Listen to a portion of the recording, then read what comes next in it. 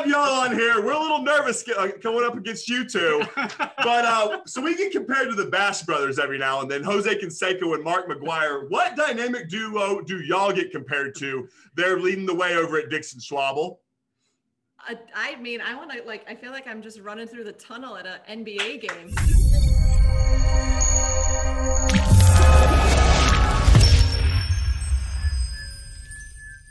All right, Kim, you ready? Ready. All right, Jess, you ready? Jessica, you ready? Yes. All right. Love it. Timeout. Tyler, who are we taking a timeout with today? Well, thank you very much, Kevin. We're taking a full timeout with Kim Allen and Jessica Savage, the dynamic duo, president and CEO of Dixon Schwabel. Good to have y'all on here. We're a little nervous coming up against you two, but so we get compared to the Bash Brothers every now and then. Jose Canseco and Mark McGuire. What dynamic duo do y'all get compared to? They're leading the way over at Dixon Schwabel. I mean, I want to I feel like I'm just running through the tunnel at an NBA game. Yes! Oh, we want What just happened? That's amazing. So who are we then? Like Jordan Pippen? I don't know. Yeah, maybe. Is that who you guys get commonly confused That's with? funny. I was thinking Thelma and Louise, baby. We have heard that before. That's a good one, Jess. All right. Well, you guys, obviously Jessica's driving today, but when you guys are riding in a car together, getting ready for maybe a big discussion with a new client, you're like, how are we going to kick off this project? What commercials do you guys talk about as your favorite commercials of all time? I mean, the first thing that comes to my mind wasn't a commercial. It's that the two of us have music on loud and we're usually like dancing or singing to some Bon Jovi or 80s hit, because when there is a Dixon Schwabel party, our holiday parties namely, the microphone is always in our hands and we are singing doing, it's not even karaoke. The microphone's hot, but my husband tells me, did you notice the DJ turns it down? Anytime you grab it. Yeah, I don't have a singing voice. So I don't know that I have a commercial. Nothing popped to my mind commercial-wise, but we definitely are listening to music. Yeah. Yeah. All right. Well, besides the 80s music then, and you guys are talking to the whole team and announcing the next year's goals in 2022. What's your first karaoke song that you two are doing a duet to? So it's not a duet, but it's the song that I'm playing over and over. And I know Kim would sing it with me and dance with me, Dancing in the Moonlight. Ooh. So it's from yacht rock radio right now, because it's the summertime, though it feels like October. But we're at Kim's house in her pool patio area, and that song comes on, and we're gonna show our moves, and we're gonna get everybody out there together with us, because while it's fun to dance alone, it's way more fun to dance with the team. So we're getting everybody involved. How many weddings do you guys get invited to? Because it sounds like the dance floor is electric if you're on the wedding list. I mean, there've been some weddings. I mean, we definitely still believe that we are 22 and we are owning it. You'll never let go of that. You'll never let go of that. Yeah, I was wanting to know, how competitive are y'all? It looks like y'all have been in the same business for around 20 years. And Jessica, we saw that you won the Employee of the Year in 2004. Yes, is that any beef over there with you and Kim? You know what? That's so funny. That was a really interesting moment. We've tried and tested all kinds of unique ways to foster our culture. And I remember that Employee of the Year award very vividly, because at the time, the art director who was working with us, his name is Tim Coyne, and he's now an independent art director. He found the most magnificently weird clay fish piece of pottery, and that was the emblem for the award. And I've totally forgotten this. Yes, and I'll tell you something really significant. It's very personal, but it's very significant. At the time, my husband and I were starting to want to have our family, and we had a difficult time, as many couples do.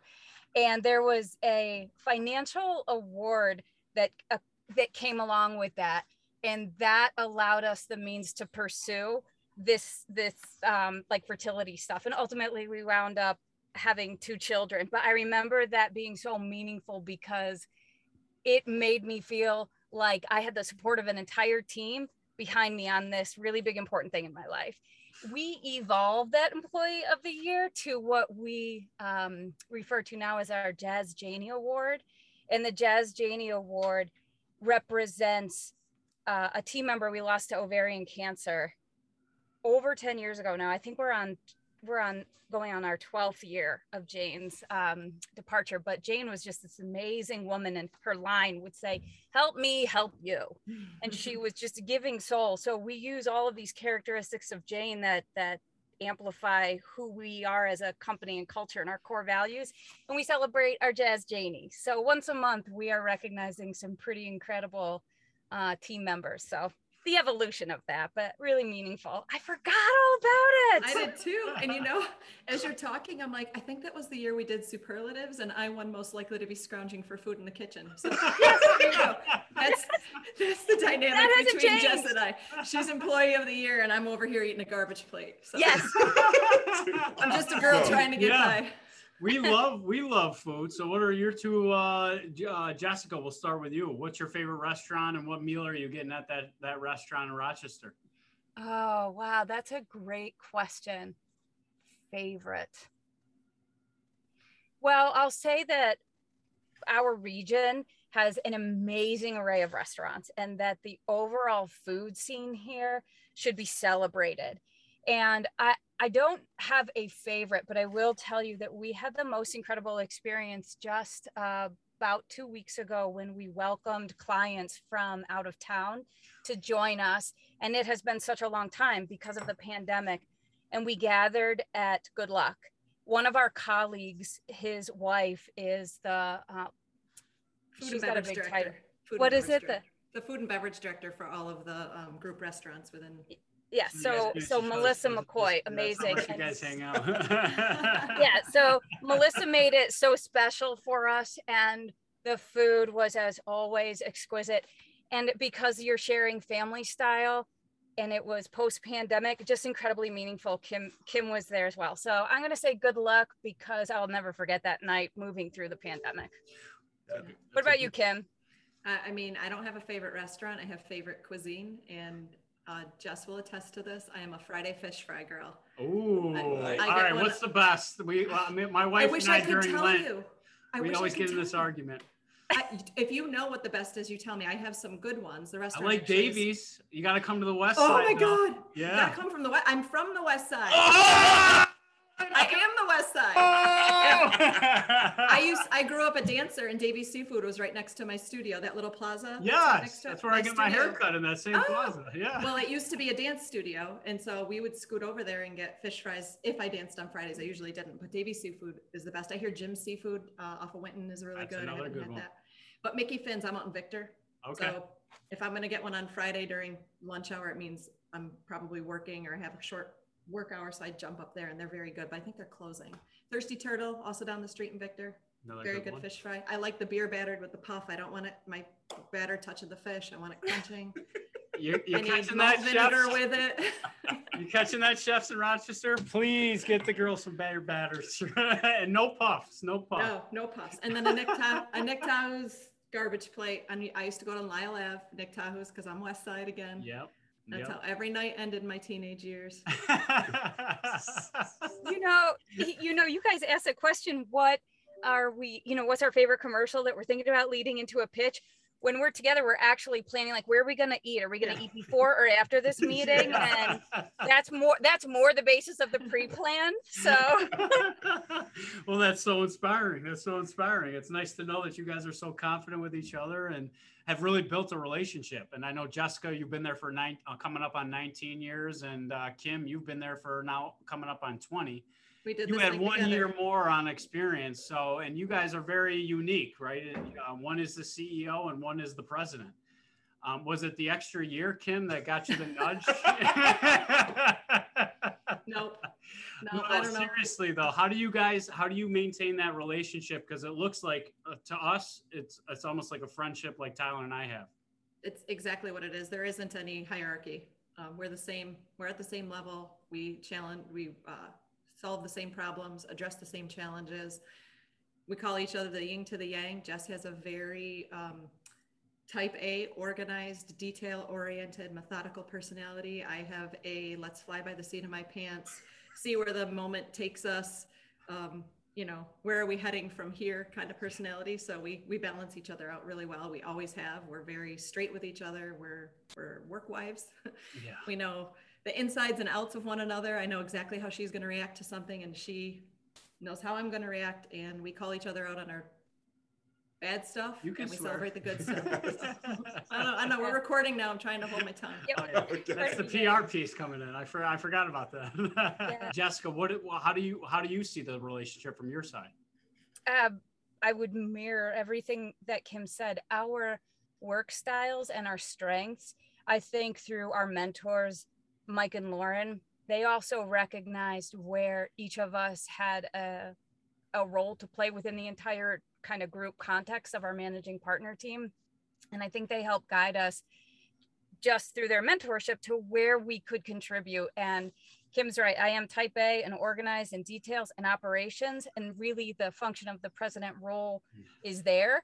And Kim is able to see, you know, through the detail and the big picture and vision and lead strategy for the company. So we are supporting those critical dynamics to help this business move forward. And, you know, Mike and Lauren helped us chart that path. So it fits, we fit. We finish each other's sentences too, so that might happen. We're trying to be polite, give each other the space to It's a talk, nice but little usually waltz, we're like, but, yeah. Well, what year did y'all look at each other and say, we're going to take this thing by the horns? And one of us is going to be CEO, one of us is going to be president. Did that conversation ever come up No, years ago? This will sound terrible, but I don't think either of us were that ambitious. We don't focus. You asked about competition and competitiveness earlier. It's never been about that for Jess and I. We've been in service to this organization and to its people 100% of the time. So before we had people to lead in our roles, we were in service to the people who were leading us and our clients, and what did they need from us and what were we supposed to bring to the table. We had very similar upbringings, very blue collar, true blue, practical, sort of grind it out. What can I do for you? Service oriented upbringings, and that's what we brought to the table. And then when it flipped and we had to lead people, it's always been about what are we bringing to them and how can we make this better. And so it wasn't ever about a brass ring. It was about incremental steps forward to make things better. I love that. I love that. From your leadership style, and you mentioned the two previous partners there at Dixon Schwabel, who other mentors do you two look up to? Do you guys have one or two that come to mind? You can't say each other. Yeah. Kim started to allude to it, family. So I look at my mom, the hardest working woman I've ever known in my life. The year that I graduated high school, my mom graduated with her bachelor's. She's a nurse, so she achieved her RN status. And my sister graduated from her first 2 years of community college. So I think, holy cow, this is a woman who was working a full-time job, raising two girls, you know, being a wife, having a household. So I learned that from my mother, and she's still that sort of, you sort of get your values from home. So I'd say my mom. Kim, what about you? Same. That's the first place I was going to go. I lost my mom. It'll be 2 years ago in August, really unexpectedly, but you know, the kind of things you learn from the matriarchs in your family, your grandmas and your mom, that's where it starts. Especially as a woman, growing up and through the era that Jess and I have grown up and through is kind of interesting.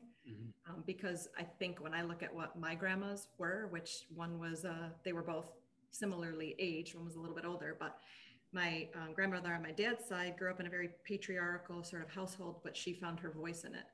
And then my grandma on my mom's side, my grandpa passed when I was 6. So I never kind of saw that dynamic in her, but she was that woman who was teaching me about what it meant to hold it down and what it meant to care for the littler people in your life. And then along comes my mom, who my parents had their own business. It was a restaurant business. Nobody's surprised. I talk about eating all the time. And she was the person who ran that business while my dad was the hype man, you know, so learning from her about, or she was the Jess. And maybe that's this interesting dynamic I never picked up on before, but she had a lot of similar qualities to Jessica that I just described. So That's it's kind of cool. Yeah. Well, Mom, I love you if you're listening, because my mother's also out there, and I feel the exact same way. I think it's having those fundamental building blocks. Tyler and I jokingly say, if everybody could go back to what they learned in kindergarten, I think this world would be a lot better place. And some of those principles are the nurture of growing up in that opportunity. One of the things, Jess, that we saw about you, and Kim, you're probably doing the same, but you are two females that kind of came up in an industry that was probably pretty male dominated at one point in time. And you mentioned how your mom told you, Kim, that you needed to hold it down, and maybe find your voice.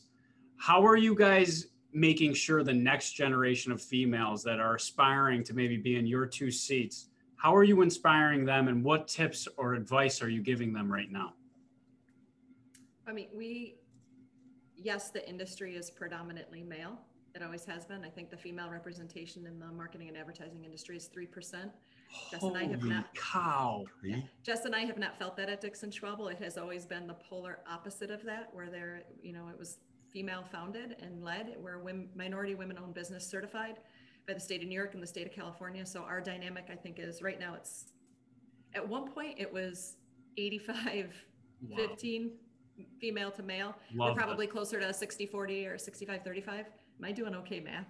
I think I'm adding up to 100. We're just rolling with it. Keep going. Yes. Yes. So I was sat on a panel once about a similar topic, and it was hard for me to answer questions because our experience has been counter to what other women have experienced in this industry. And we've been very, very blessed to have a really powerful female mentor and leader in Lauren Dixon, and lots of powerful females on our leadership team: Kelly Adamai, Maureen Kurtz, Nadine Cremo. Did I forget any leaders on that managing partner team, Jess? I don't think so, but that's us. Yeah, I mean, that's us. And I was literally about to just ask you. I've heard nothing but awesome things about Dixon Schwabel. And what I was wanting to ask you is, how do your employees feel valued, and how do you make sure that they're valued? First and foremost, I think for someone to feel valued, they have to feel trusted, and they have to feel that the other person in any relationship. So even as building a relationship with team members is critical to understanding one another, to building empowered teams with one another, and to working through the hard stuff. So it comes down to our people, building those relationships, understanding, push one another, and being able to ask really important questions about what need to be removed out of your path that you can find your sort of traction. So really try to open up that conversation with team members. And we also try to align everyone in the company. And that's where Kim does, I think, an extraordinary job of being our organization's hype woman for the pursuit we're on. Mm-hmm. Well, and it's about celebrating the small stuff. There's currency other than money, and salary. And I think when you can coalesce people around that notion, because you have demonstrated that you respect and honor and care about the things that they're doing to contribute to the organization. So an email that thanks somebody for something that they did goes a really long way. Calling them out in a all teams meeting about something that they did in their personal life, even. It doesn't have to be work related. It doesn't have to be about pulling this company forward. I think can make somebody feel terrific and valued. So it's celebrating the small stuff and the wins too. That's really important. That can be even more powerful currency than salary. I could not agree with you more. I always say, if you treat an employee like they're worth $200,000, you never have to pay them anything close to $200,000 a year. And it's just that we want to be listened to, we want to be valued, and we want to be heard. Jessica, you mentioned trust. PricewaterhouseCoopers the other day just said they totally revamped their entire business model to focus on developing a culture of trust, as they found it to be the most fundamental building block of success for businesses in the fourth industrial revolution. How do you guys foster a trustworthy relationship? I know you alluded to it a little bit earlier, but how have you guys continued to foster that type of culture and that type of environment there at Dixon Schwabel? We really lean into our core values as an organization. Those core values are integrity, teamwork, community, respect, fun, and innovation. I had to rattle them off. And we celebrate the behaviors of one another that demonstrate those core values and celebrate our team members in sort of alignment with our beliefs. And we're also fostering an incredibly transparent organization. For Kim and I, and this was something that we built off of something that Mike and Lauren did when they were leading the organization. They would take each team member out to breakfast or coffee or lunch and have conversations, just open dialogue. So Kim and I, through the pandemic, we've been having one-on-one conversations primarily through Zoom, but we'll get back to in-person sooner than later, right? But having those one-on-one conversations and creating the psychological safety for people to share what's working really well and too far from, but you feel that we need to be informed about so that we can help affect change. And there is something, we're asked really important, curious questions about, well, what do you think with sauce? How do you see this being adjusted? Because we do not have all the answers. In fact, we're making them up as we go, and we're very clear about that. And we're just leaning into the wisdom of each team member. So we're trying to you build trust through transparency and also fostering this sort of notion of courage. I have the courage to hear what you need to say and ask a lot of questions. And I'm, begging you to have the courage to open up. And we're doing that. We're honing these skills within our leadership team and within every team member within the organization. So I think that's how you start to build trust. You also follow through. That's what I was You going do to what say. you say you're going to do. Yeah. And if you start to drop that, you have people hold you accountable. So that's the other thing, because stuff gets in the way. But if you have a team of people to say, you didn't do this and you need to, you got to show up differently because I'm holding you accountable, you asked me to. Mm-hmm. So a lot of give and take. Yeah. And Kim, how do you foster? You're the hype woman over there, but how do you foster a trustworthy and one of the things I'll add to that, I heard you're an unbelievable listener. Yeah, I think listening is huge because that comes along with that follow through. I've heard you. I'm going to make a difference based on what you've told me you need, and I'm going to demonstrate that and follow through and close the loop with you. So I think that's key. But I also think you need to show up genuinely. We're very big on allowing people to bring their whole selves to work, because work can be a place where you feel like you need to put a facade on for. You have to wear this costume. You have to behave this work person kind of way. It's called professionalism.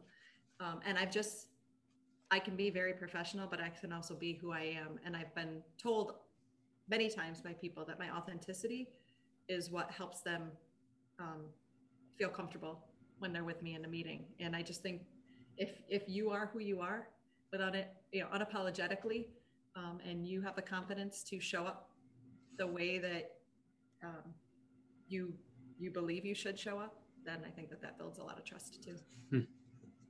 So simple too. Yeah. Just show up, do what you're going to say you're going to do. Commitment, that word I couldn't stand for a while, but started to be my favorite word.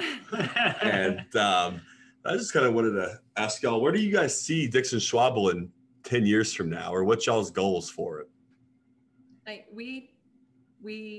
Our purpose is to provoke progress. So our goal is to always move forward, and that can take a lot of different shapes and morph into and mean different things to different people. So of course you want to move the business forward, meaning you want to grow it, but that growth has to come carefully and incrementally. We protect our culture with an intensity that's unlike any other, because we stand for the people first and foremost. I was at a event last week, and I was speaking with the head of HR from Wegmans, and he said Danny Wegmans often reminds him that they are an HR company who happens to sell groceries. Yeah.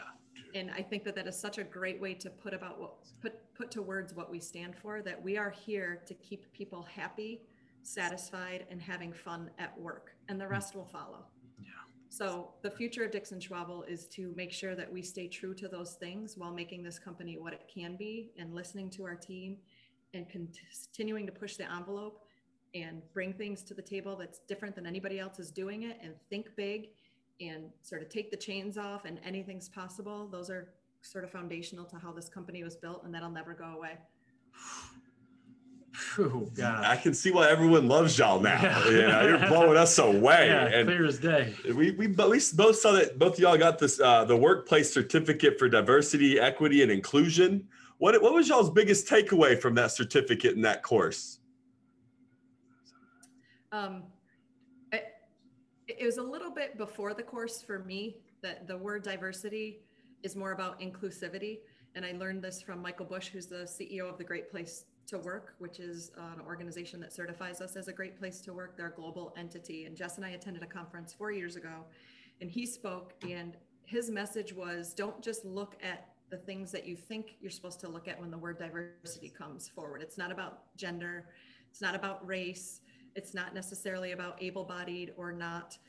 It's about, are you bringing different perspectives to the table when something is being discussed, when something's being created, and when something's being born. And so that really struck me. And this certificate training program through USF was a gift.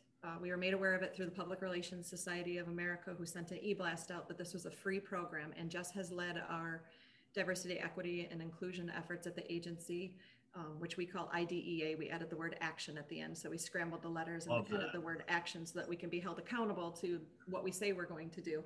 So it came at the right moment, and we said, this is free. There's no reason why we shouldn't certify ourselves and see what we can learn. And they really brought that inclusivity message home. It was a 7-week program, once a week for 7 weeks. And they focused one on neurodiversity. And I had never thought about neurodiversity before. So that's about people who think differently, or who process information differently, or maybe have some sort of carry something that's different than others, whether it's a disability or a mental health situation. But that neurodiversity and understanding what somebody's bringing to the table when it comes to that, and helping them through that, and helping understand it and have common ground, I think is really important too. So that struck me. Yeah, I would echo what Kim has shared. It collectively expanding our understanding of what diversity, equity, and inclusion really encapsulates, and how our ability to move through the journey is based on our willingness and our open heart and open minds to build a broader worldview. And there are a million different ways that we can do that as an organization, and we can't be overwhelmed by all of the ways how, but we have to commit to trying things and building connections, and establishing new relationships throughout our community and region to help open our minds up and learn. And that course was a great foundational course to understand the dimensions of understanding the IDEA journey. There's a lot of other compelling work happening within our community. Dr. Chanel Hawkins, who's the president and CEO of Urban League of Greater Rochester, is leading the groundwater training, and then the bringing together what she's calling power brokers, over 100 leaders across our community, to engage in the hard conversations about diversity, equity, and inclusion, race and equity in our region. And I think the biggest takeaway is keep talking, and don't fear your personal experience and what you don't know. Just be to engage. And I think that's, if we can encourage that across our community of team members and the sort of ripple of our community, whether we're serving on boards or at home or elsewhere, we will achieve our mission, which is to make be better humans to one another, and as a result make our community stronger. I love that. Dr. Chanel commonly gets confused as Queen Supreme. We had her on the show a few weeks ago. We found out that she gave up her stage name rapping days for this incredible work that she's doing today. So that's awesome to hear that, like, two unbelievable leaders in our area. You guys have really picked up that baton and put the action into it, which I think is so fascinating and awesome to hear. A lot more work to be done on that front, but it's encouraging to hear that you guys are weaving that into the culture that you have there today, and really developing the plans necessary in order to execute that executive strategy. And I think building bridges is always a better way than building walls, in my opinion. Yeah. One of the things that I wanted to ask, because you guys both worked your way up at Dixon Schwabel to be in the positions that you are. You did the hard work. Nothing was handed to you. What were your first jobs, and how did they prepare you for your roles today? I was a 11-year-old bus girl at my dad's restaurant. So I learned, it just obviously watching my parents. The restaurant industry is no joke. People talk about it all the time. If you've experienced it, it is no joke. It is 17-hour days, 7 days a week. I watched my dad do that, and we were all in as a family. So everybody had to help. And it was illegal for me to be working at 11 years old, but that's okay. We're past the statute of limitations on it, so I don't think anybody can get in trouble. But Your secret's safe. So, I have this story that Jess has heard me tell, where, you know, by the time I got to be 13, 14, and I wanted to go to that football game up at Gates Chili High School, and my parents had me working Friday night fish fry dinners. Maybe that's where the love of fish fries came from. And that table was still sitting there and eating and enjoying their moment together. And as a 13, 14-year-old girl, I was egotistical and self-centered, and I wasn't thinking about the reasons why they were there together. What I did is, because my mother told me I couldn't leave until that table was finished with their meal and had paid, was I got the vacuum out.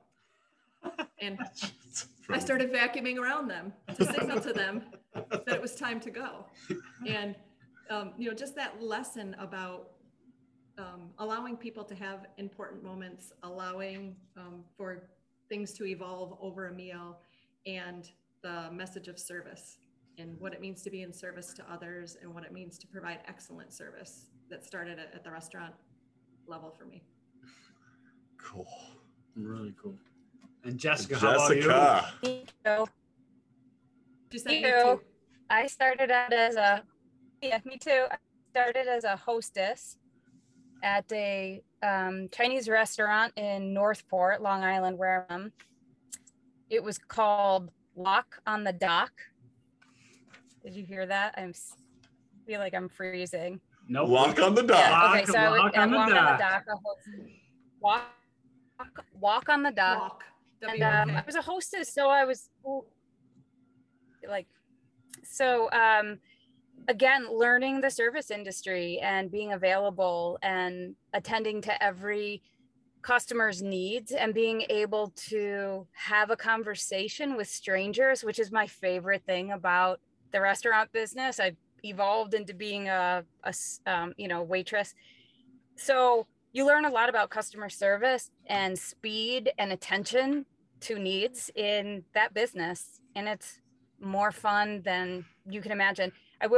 Going back to the question you asked earlier about how do you show value, the first time that I experienced feeling valued as an employee was at that restaurant, because at the Chinese New Year, the owners gave each of us a gift in celebration of the New Year.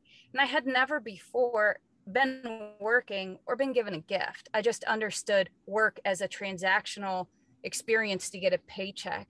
And we were generously gifted. I think at the time we received $50. So 20 years ago, that was like, holy smokes. By the way, it was it was like more like 30 years ago. So I should be realistic how old I'm getting. But like really amazing. And so, Kim and I have a lot of shared experiences in our upbringing, in the way we started working together, not working together, but working. And we were hustling since Kim was 11 and I was 14. And work has been a really important part of our lives, So trying to, create and master balance with things that you love. You can love work and love your family and love to play with your friends and try to weave together how you get all done. So if we're working on anything, it's probably that, and helping to be good role models for everyone in our company. You touched on maybe a segue is kind of that servant leadership. How would you guys describe your leadership styles, each of you, in one word? 2 words, but in service. You just did that.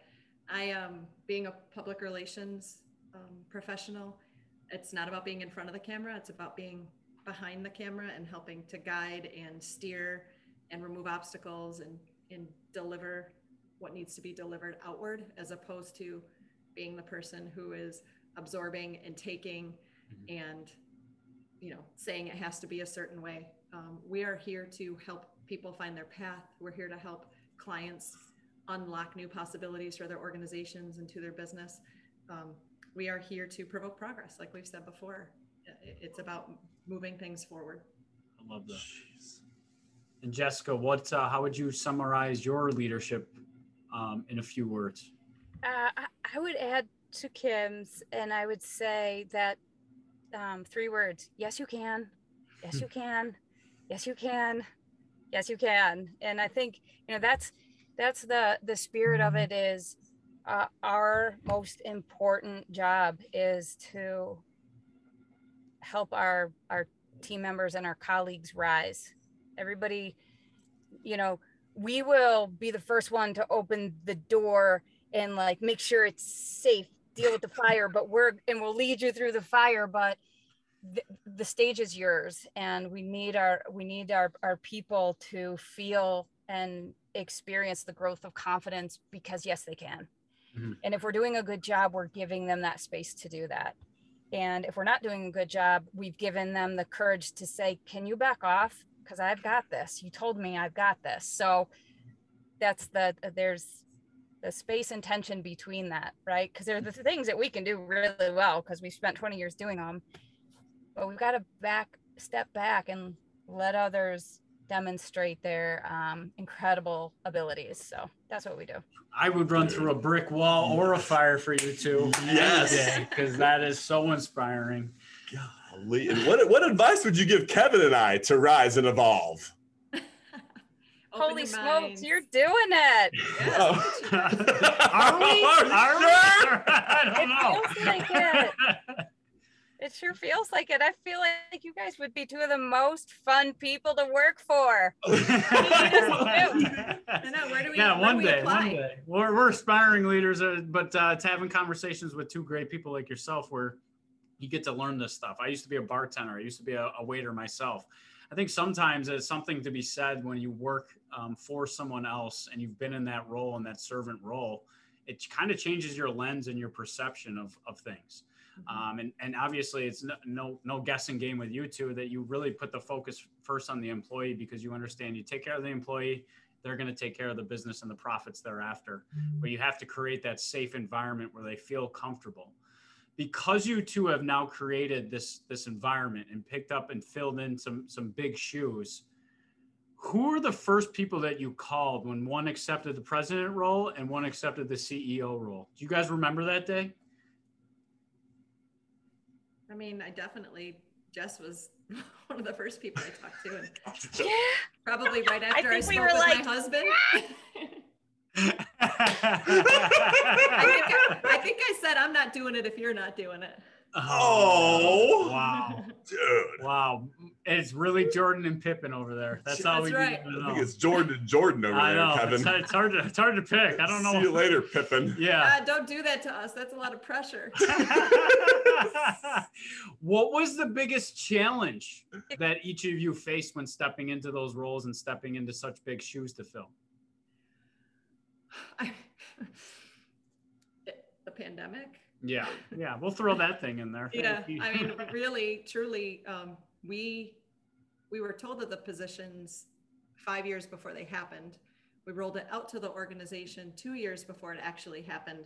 And then the plan was to announce it publicly the first week in January of 2020, and then actually assume the roles at the end of 2020. So the transition had 12 months to take shape. Well, 3 months into that, like this major earthquake happened in our society. And that was the biggest challenge. How do the 4 of us, the 12 of us, which is the leadership team, put our arms around this, get in the ship and steer it forward, right? And think about all those folks that are riding with us, and how do we keep them safe, and how do we keep them comfortable, and how do we make sure that, you know, nobody falls off. So for me, that's the biggest challenge that we faced taking this over. Yeah, just a tiny little challenge there. Minor blip. And Jessica, how about you for yourself? I will add that Kim and I also had very big shoes to fill. Mike and Lauren are beloved in our organization. We heard, how will you make sure that our culture carries on? And so we had to build trust in our team members that all the things that they've come to love about working at Dixon Schwabel would stay the course, but also create our own pathways through the evolution of our culture in this company, and building upon that. And it's a family business. And how do we continue to ensure the unity of our team and through this major change, and help Mike and Lauren feel confident every day that they could take those steps back from this business that that family worked their collective family butts off of to build it to be this organization that we all benefit from working at, you know? So like, whoa, and then do it in pandemic. Oh my God. Yeah. Talk about whiplash. Jeez. Yeah, you're really excited, and then bang, it was a pandemic that hasn't been seen since the 1920s. Yeah, perfect. Beautiful. One of the other discussions that I wanted to make sure that we touched on, how have you guys seen from a PR perspective, from a marketing perspective, what have you seen shift because of the pandemic, both now what you were seeing pre-pandemic, but now what we're seeing post-pandemic? What are you guys seeing on your side? Yeah, it's more of an internal thing than it is an external thing, but people work differently, and that has impact on everything you do and the ways that you communicate externally. So helping our clients navigate what that means for their particular stakeholder or customer base in order to reach them. You know, think about your own workplace, and you probably had a phone system. Maybe you don't have a phone system anymore because of the pandemic. So if you're a company that sells phone systems, what does that mean for you, and how are you adapting, and how are you going to progress and move forward? And what's next? You guys have read the same articles that we have, that certain things that were expected to happen in 3 to 4 years happened in 8 months from a customer perspective, and the way that they're managing themselves online, and how their purchasing habits and the things that they're doing to look for the things that they want and to purchase the things that they need completely flipped on its ear. And to help clients get their arms around that and devise systems and protocols and their marketing programs to address that was what we were charged with. Cool. That's fascinating. And Jessica, do you have anything that you'd like to add to that? I'll just kind of take it from the internal perspective, and something that we continue to keep very top of mind is that we cannot underestimate the trauma that each of our team members have experienced through the past 18 months, and will continue as we reacclimate to being together more, find our way through a school year. And it's significant, and we have to have grace and understanding for one another to be able to help and support. We have a lot to mentally process through, and it will take time. So everyone, right? So we keep that in mind. I think celebrating the mental health crisis that we're starting to see in ourselves, and we're starting to hear terms like PTSD from the pandemic that we all went through. I mean, it's nobody likes change to begin with, and when you change everything so quickly, it makes it all relatively like the sky is falling, and you don't really know what tomorrow's going to bring. And a lot of tough decisions had to be made. Well, first, I know we're kind of coming to the end here. Thank you both for sharing kind of your exquisite leadership traits with us, and kind of sharing your experiences with us, because I think it's vitally important. But I know Kim just had to drop. I believe she's picking her daughter up from school. But Jessica, we have a fun section of this program where we get to ask you some interview questions, the stereotypical interview questions. Tyler, what's your first interview question? Well, Jessica, thanks for applying at Time Out with Leaders today. My first question for you is, what attracted you to apply at Time Out with Leaders? Well, Tyler and Kevin, I have heard about how much fun it would be to learn about you both and understand what it would be like to work at your company and for me to imagine how I can contribute. And I just couldn't wait for the opportunity to sit down with you both and get some answers to my questions. Well, I like that response. Hired. It's all going to come down to this, though. All right. So I never understood this, but what is your deepest fear, Jessica? And why is it your deepest fear? My deepest fear. That is a really good question. Gosh, I'm actually like feeling feelings about this question. My biggest letting you down. Yeah, well, never let us down, and I don't think you could even if you wanted to. But Jessica, I know Kim had to leave us, but as we're closing out, I'm actually here. Oh, you are here. Yes, you're on the phone. I'm sorry. Who better questions? Yeah. Well, now it's your turn since we have the opportunity to interview you, Miss Kim. What is your favorite animal? And if you could be any animal, why would you be that particular animal? Okay, so I've been asked this question before, so it's a little bit of a cheat. But I've always said that I was a breed of herding dogs. So that animal that is in the background amongst a group of other living beings whose intention is to guide them and point them in the right direction and make sure that they are able to have what they need to get their jobs done. I hate to ask this. I can't see in person. Did you have that response written down by chance? No, I've been asked it before.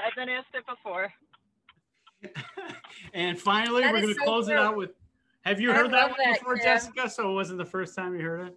I have not heard Kim answer that question, but I would say, yes, spot on. Yes. And in my mind, I'm like, oh my gosh, she's a sheepdog herding her sheep.